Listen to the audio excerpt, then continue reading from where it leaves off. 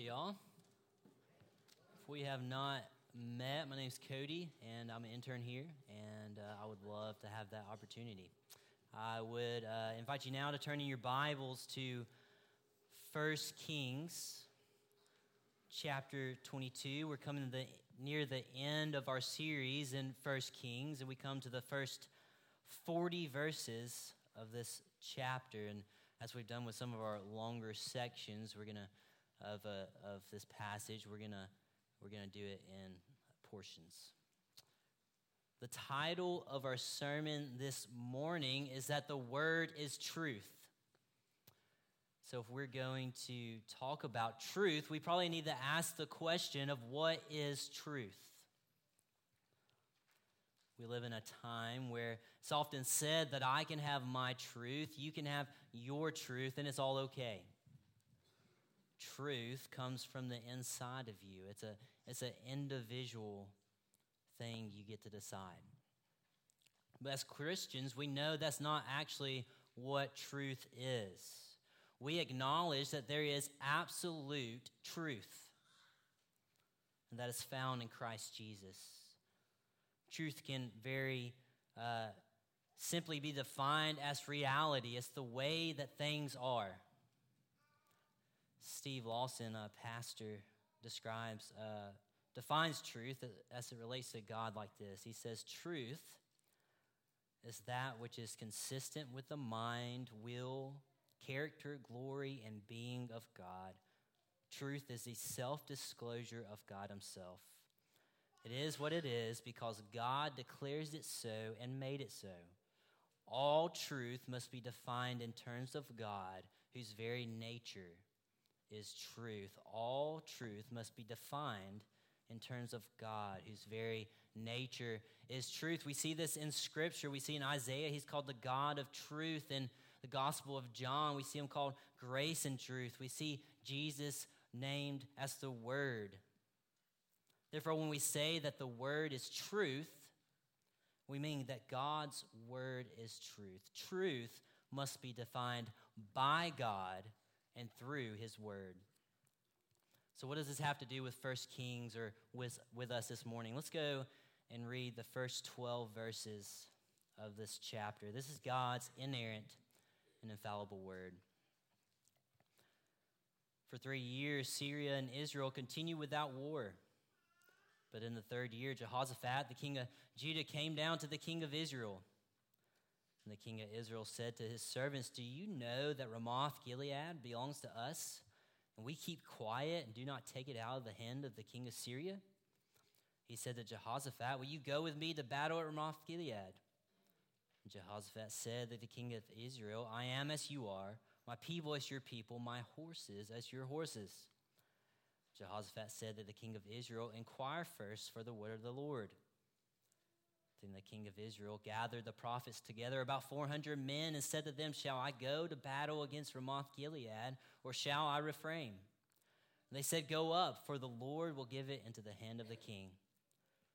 But Jehoshaphat said, "Is there yet not here another prophet of the Lord of whom we may inquire?"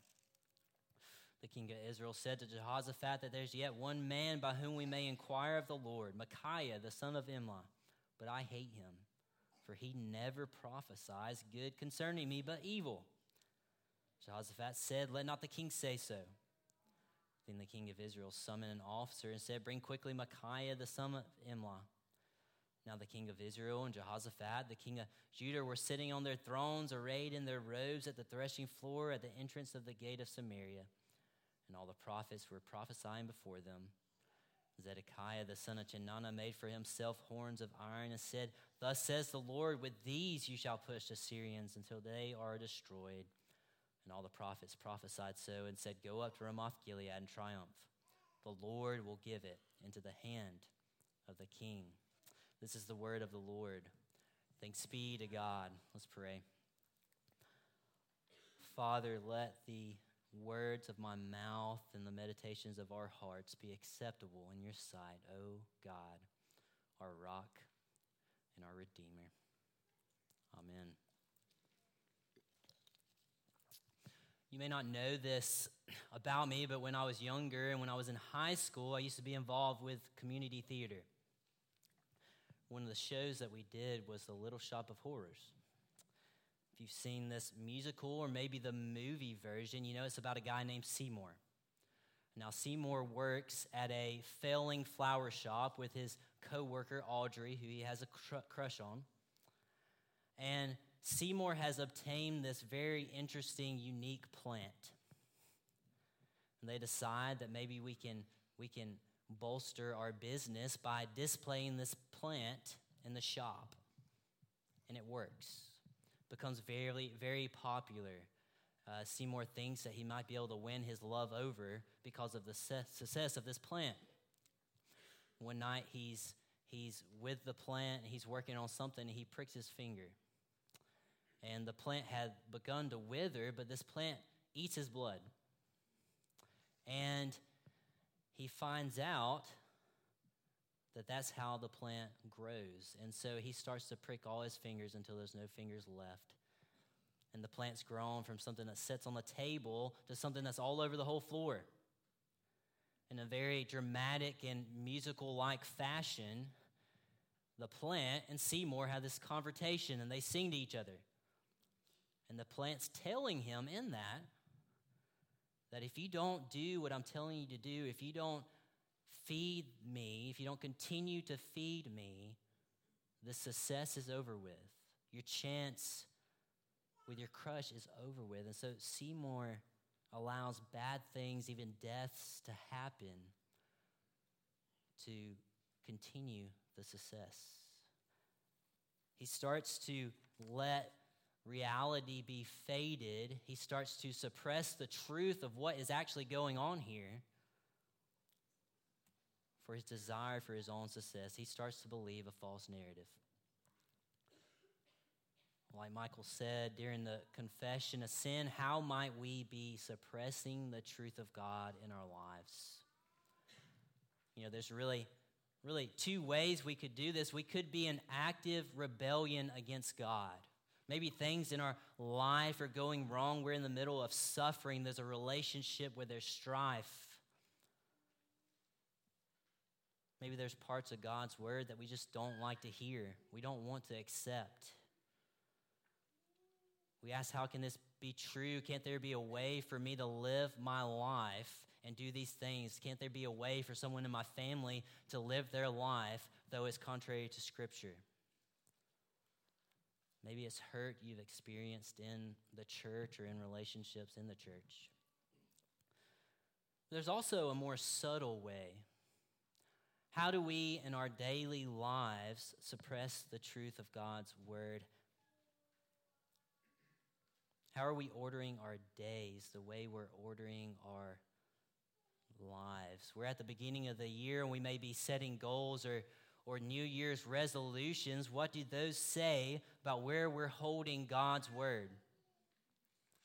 Are we just suppressing the truth because we think that if we could just get these things in order, if I could just get my house in order, if I could just get my career or my finances in order, if I could just land this relationship, then I would have made it.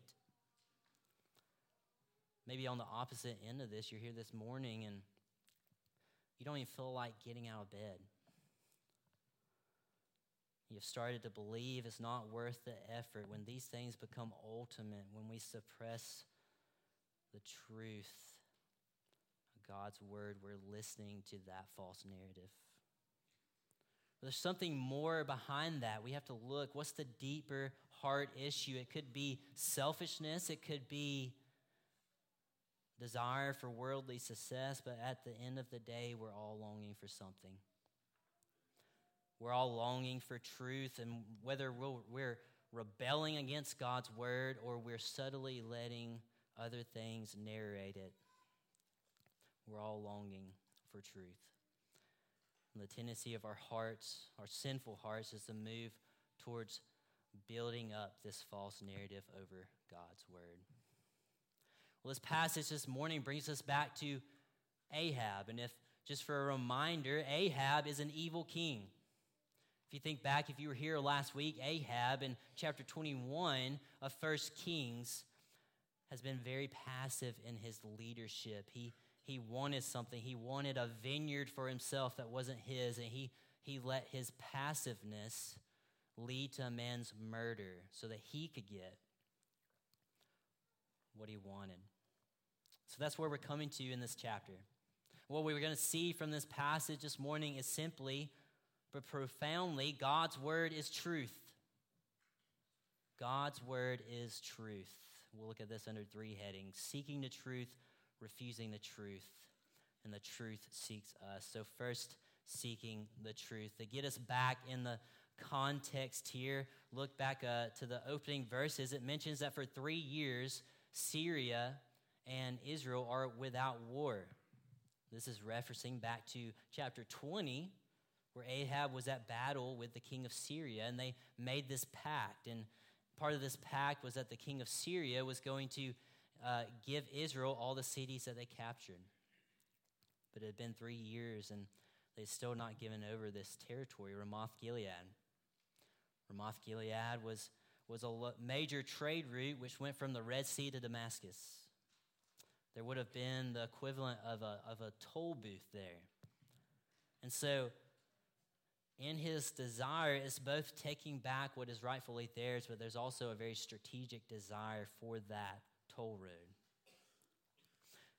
It's interesting to think about this chapter in the context of chapter 21, right? Ahab's has just been passive, and he's gotten what he wanted. So you have to think that maybe for a moment he's thinking he's in the clear, that he can get what he wants, that what his wife told him, right? That you are the king, you can do what you want. This is where Jehoshaphat comes into the narrative. Jehoshaphat is the king of Judah. It seems that they're on good terms here, even though they've had hostility in the past. 2 Chronicles 18 tells us that they had a marriage alliance.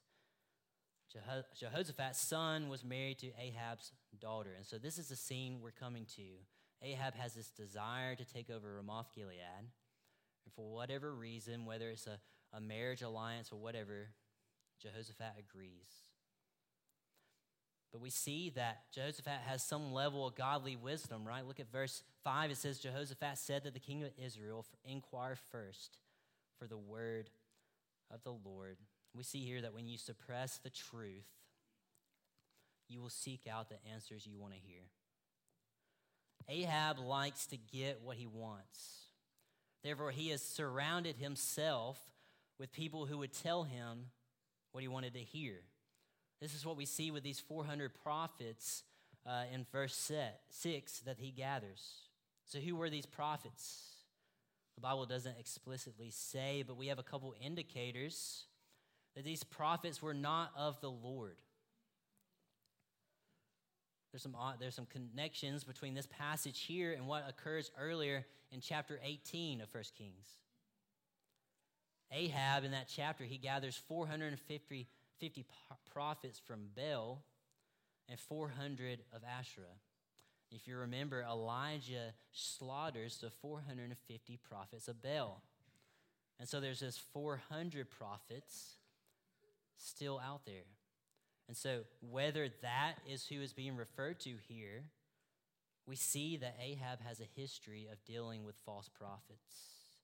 And these prophets here seem to be acting like his yes men.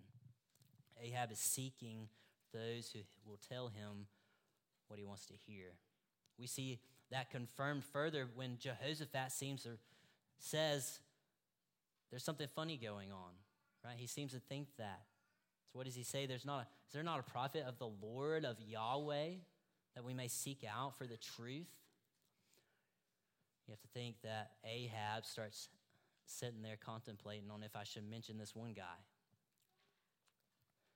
He says, well, there is this one guy, but I will just go ahead and tell you, every time I get him to prophesy for me, it's never good. He never tells me what I want to hear. Basically, he's saying that if we want to get this done, if we want Ramoth-Gilead, then we don't need to talk to this guy. Ahab writes this prophet off because he's not going to hear what he wants. he's not going to get the answers he wants. He's like the kid who knows which parent or which grandparent to go to get an answer. So one commentator says, Ahab did not know that it was better to hear one painful truth from God's own mouth than 1,000 cheerful lies from the lips of his enemies. That's Ahab. What about us? How do we respond to truth? Maybe like Ahab, we can all have yes men in our lives. I'm not talking about people who are in our corner, people who are supportive of us. These type of people speak truth into our lives. They speak truth to us when we suppress it. They speak truth to us when we need to hear it. It could be that these yes men in our lives aren't even people. We can find validation for the things we want to do pretty much anywhere. It could be that it could be the internet. It could be social media to find someone or something who will affirm what we want to do. Maybe it's the culture. Maybe it's not even the broader culture. Maybe it's the local culture.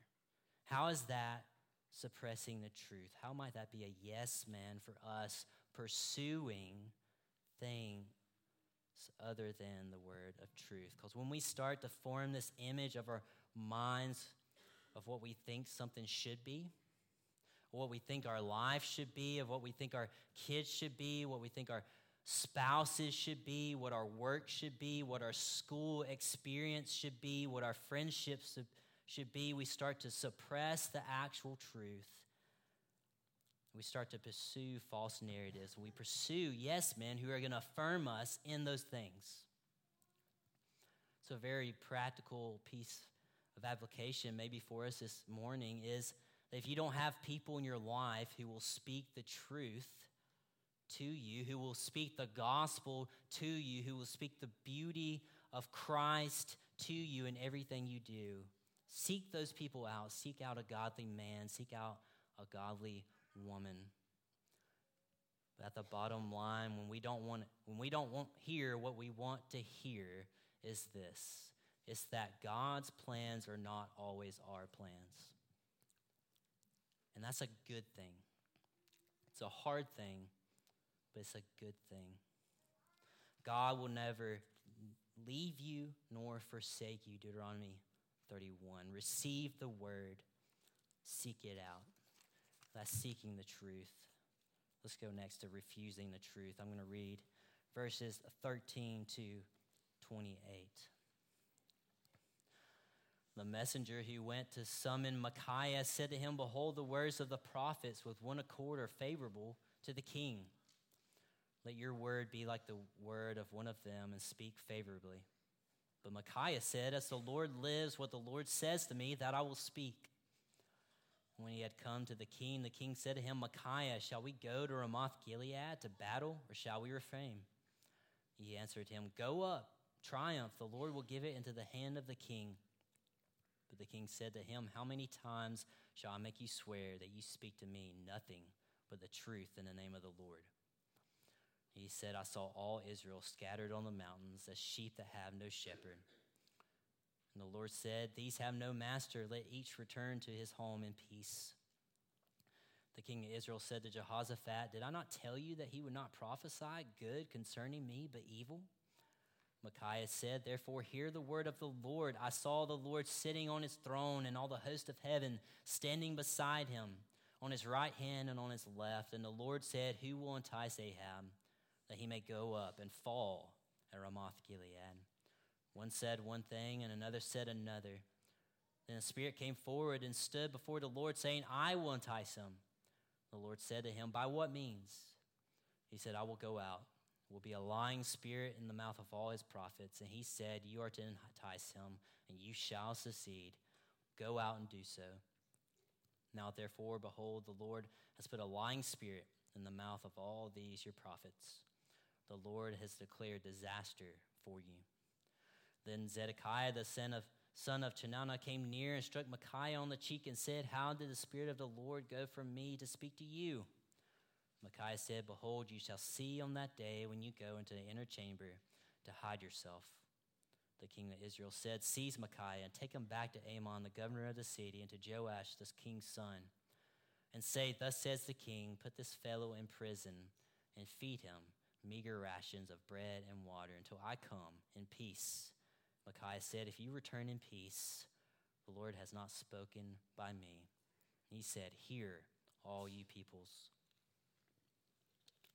So Micaiah has been summoned by the messenger. And as he shows up, as he comes to the king, before he gets there, that messenger brings him aside. He says, "Listen, man, all right, everyone's giving him the green light. All right, and so you need to probably follow what he's doing." Micaiah says in verse 13, there's something obviously different about him and the false prophets. He says, "As the Lord lives, what the Lord says to me, that I will speak." Micaiah is going to speak the word of Yahweh. But something weird happens here, right? He comes before the king. The king asks him what he should do, and he kind of plays along with the game. He says, "Go, triumph, the Lord will give it to you." Seems this is not the first time that Micaiah and Ahab has had this back and forth.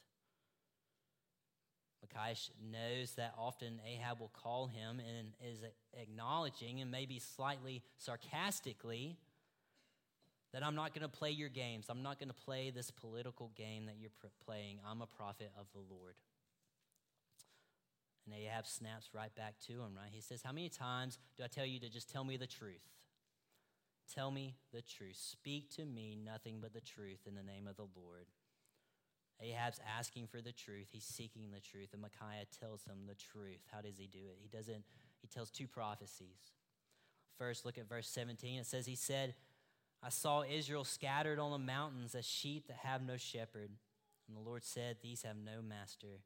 Let each return to his home in peace.'" The truth of the matter, the truth of the Lord that Micaiah speaks, is the same prophecy that Ahab has heard two other times. It's that the king of Israel is going to die. Ahab is going to die. The people of Israel are going to be without a shepherd, are going to have no master. His response, as we know, is that he says, "I told you." He speaks evil against me. So he asks for the truth and rejects the truth from Micaiah. So Micaiah prophesies again. In this next prophecy, it can be a little confusing, but if you think about it at the base level, Micaiah has just prophesied that these 400 prophets are wrong. So what does God speak through Micaiah? He prophesies and shows that indeed these 400 prophets are false prophets. Micaiah is prophesying, and he says that he sees the Lord sitting on the throne, and there's a host of heaven, and he asks who will deceive Ahab, and this spirit comes up and says, "I will entice him through a lying spirit." I know there's probably a lot of questions that what in the world is going on here, and I'm not going to try to act like I know, have all the answers, and we don't have all the time to dig into it, but here's what we do know. We know that God is sovereign. God is sovereign over both the false prophets and the true prophets. A lot of times when we read passages like this, it can be easy to say, why is God acting in this way? Why is God judging in this way? Why is God seemingly deceiving Ahab in this way? But is he deceiving him? God has just point blank told him what is going to happen. Whether Ahab is just going through the formality, all of this, or if he really does desire to know the truth, he has already determined to suppress the truth of God. The false truth, the false lies that Ahab has wanted to hear is being given to him. And so he rejects the truth. Micaiah gets put into prison. Right? He says, "Go to prison, but don't give them food until I come back." That's when Micaiah says, "If you return in peace, the Lord has not spoken by me." Solemn words spoken by a man speaking for the Lord. And Ahab rejects the truth. You may be asking at this point, well, then how do we respond to truth? How are we to make decisions in light of the truth of God's word?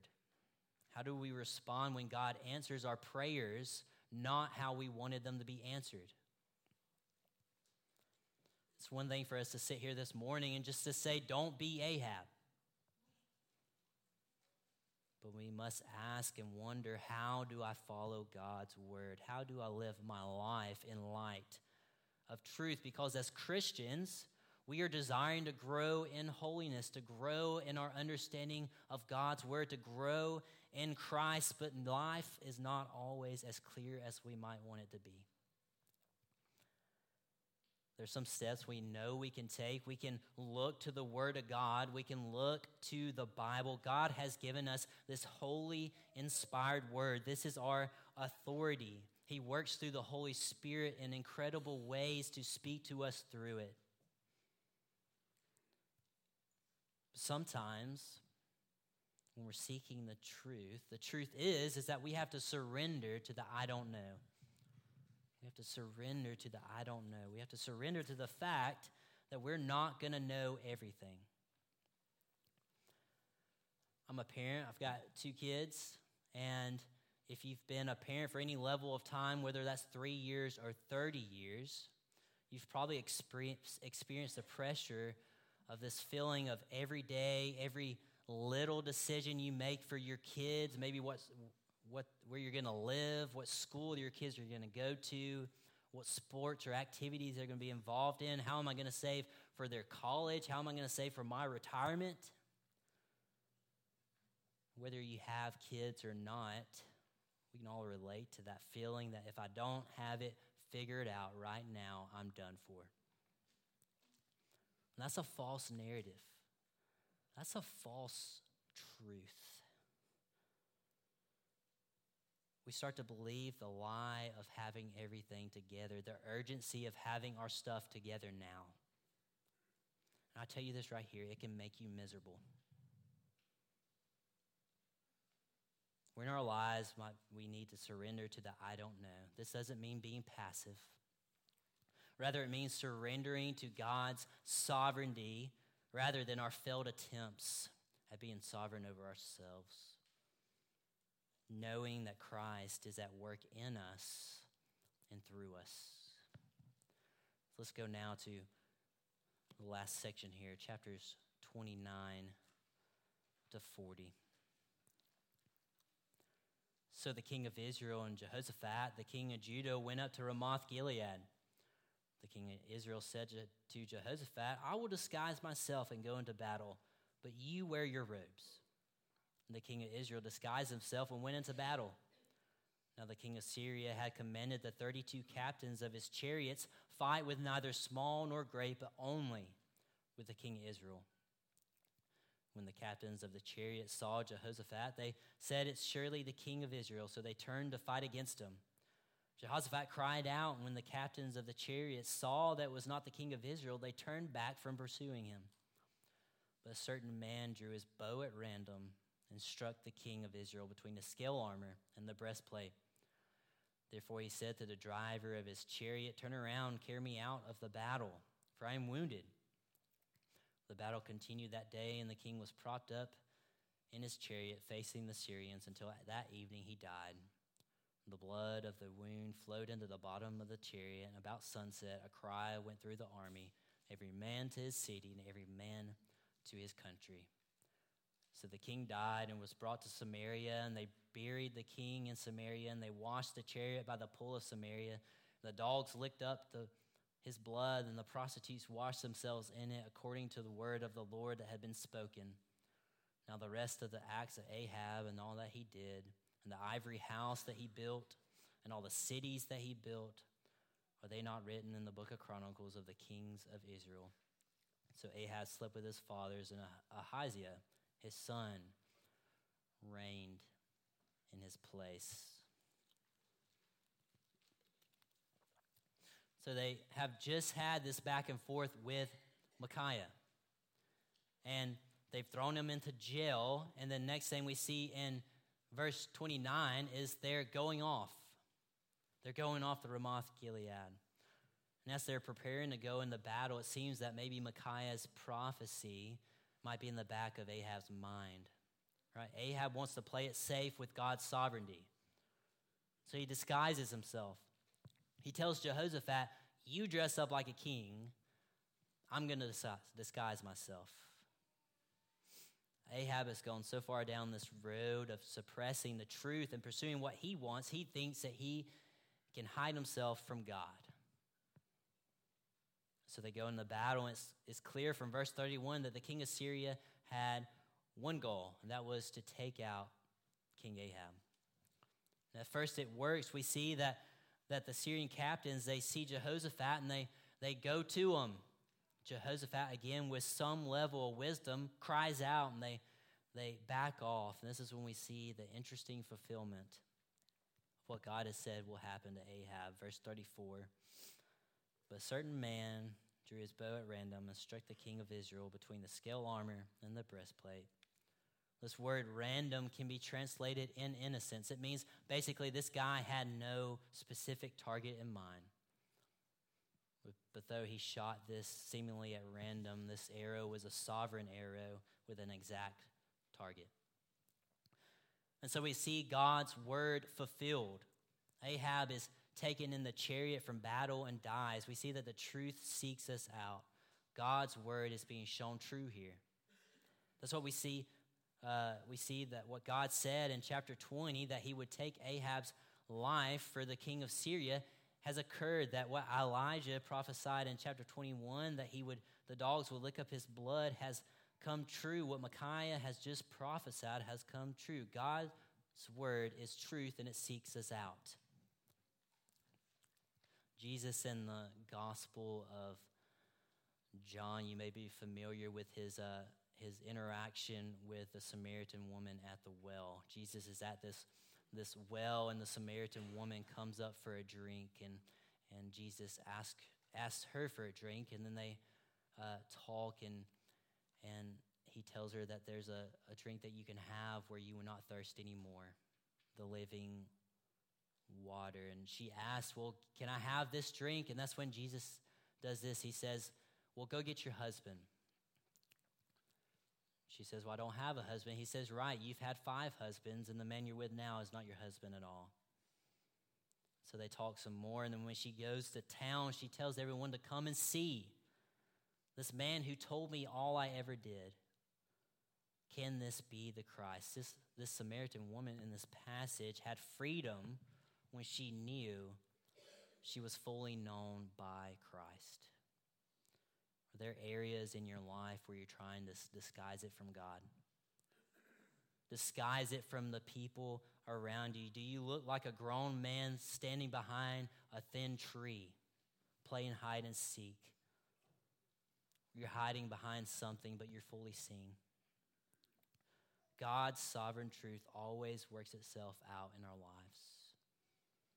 We don't have to hide. You know, Ahab in this situation, he has promised death, and he receives this sovereign arrow to that end. But God works in our lives as well. And we try to go our own way, when we try to suppress the truth of his word. And we see this accomplished one way through the convicting work of the Holy Spirit. Sometimes the conviction of sin can feel like an arrow. But because of the work of Christ, we can answer with assurance in our conviction. We can receive grace and feel the freedom we have in being fully known by Christ. So how are we to respond to this passage? How are we to respond to this narrative of this king who followed his own desires rather than the truth? I ask you this question this morning: are you suppressing the truth?